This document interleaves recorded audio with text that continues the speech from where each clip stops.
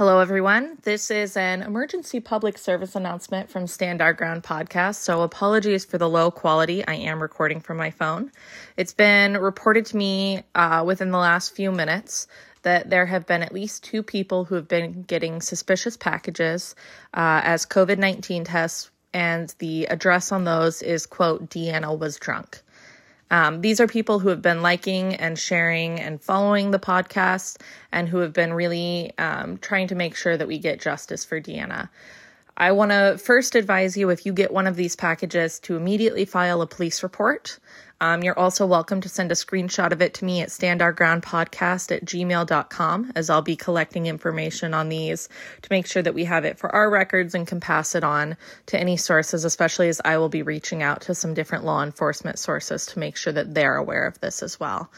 I do want to make sure to just say to you guys, as scary as this might be, I have no idea how they got the addresses, but as scary as this might be, I think it's super important to realize this means somebody's scared. This means someone does not want the podcast continuing. This means someone does not want you liking and sharing and commenting on this podcast.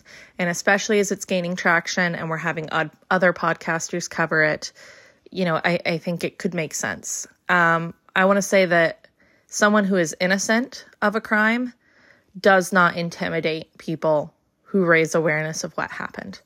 And I just want to advise you again, please immediately make a police report.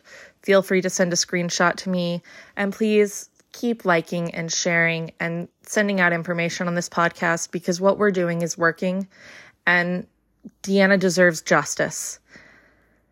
Thank you all so much. I appreciate your time and attention and your constant support of this podcast and of Deanna. And again, we're in this together, and I think if anything, this says something. If you're wondering what I'm talking about and you're not sure, I'm going to be posting a redacted image on our Facebook page just to share it. Thank you so much, everyone, and I hope that you have a good rest of your day or evening.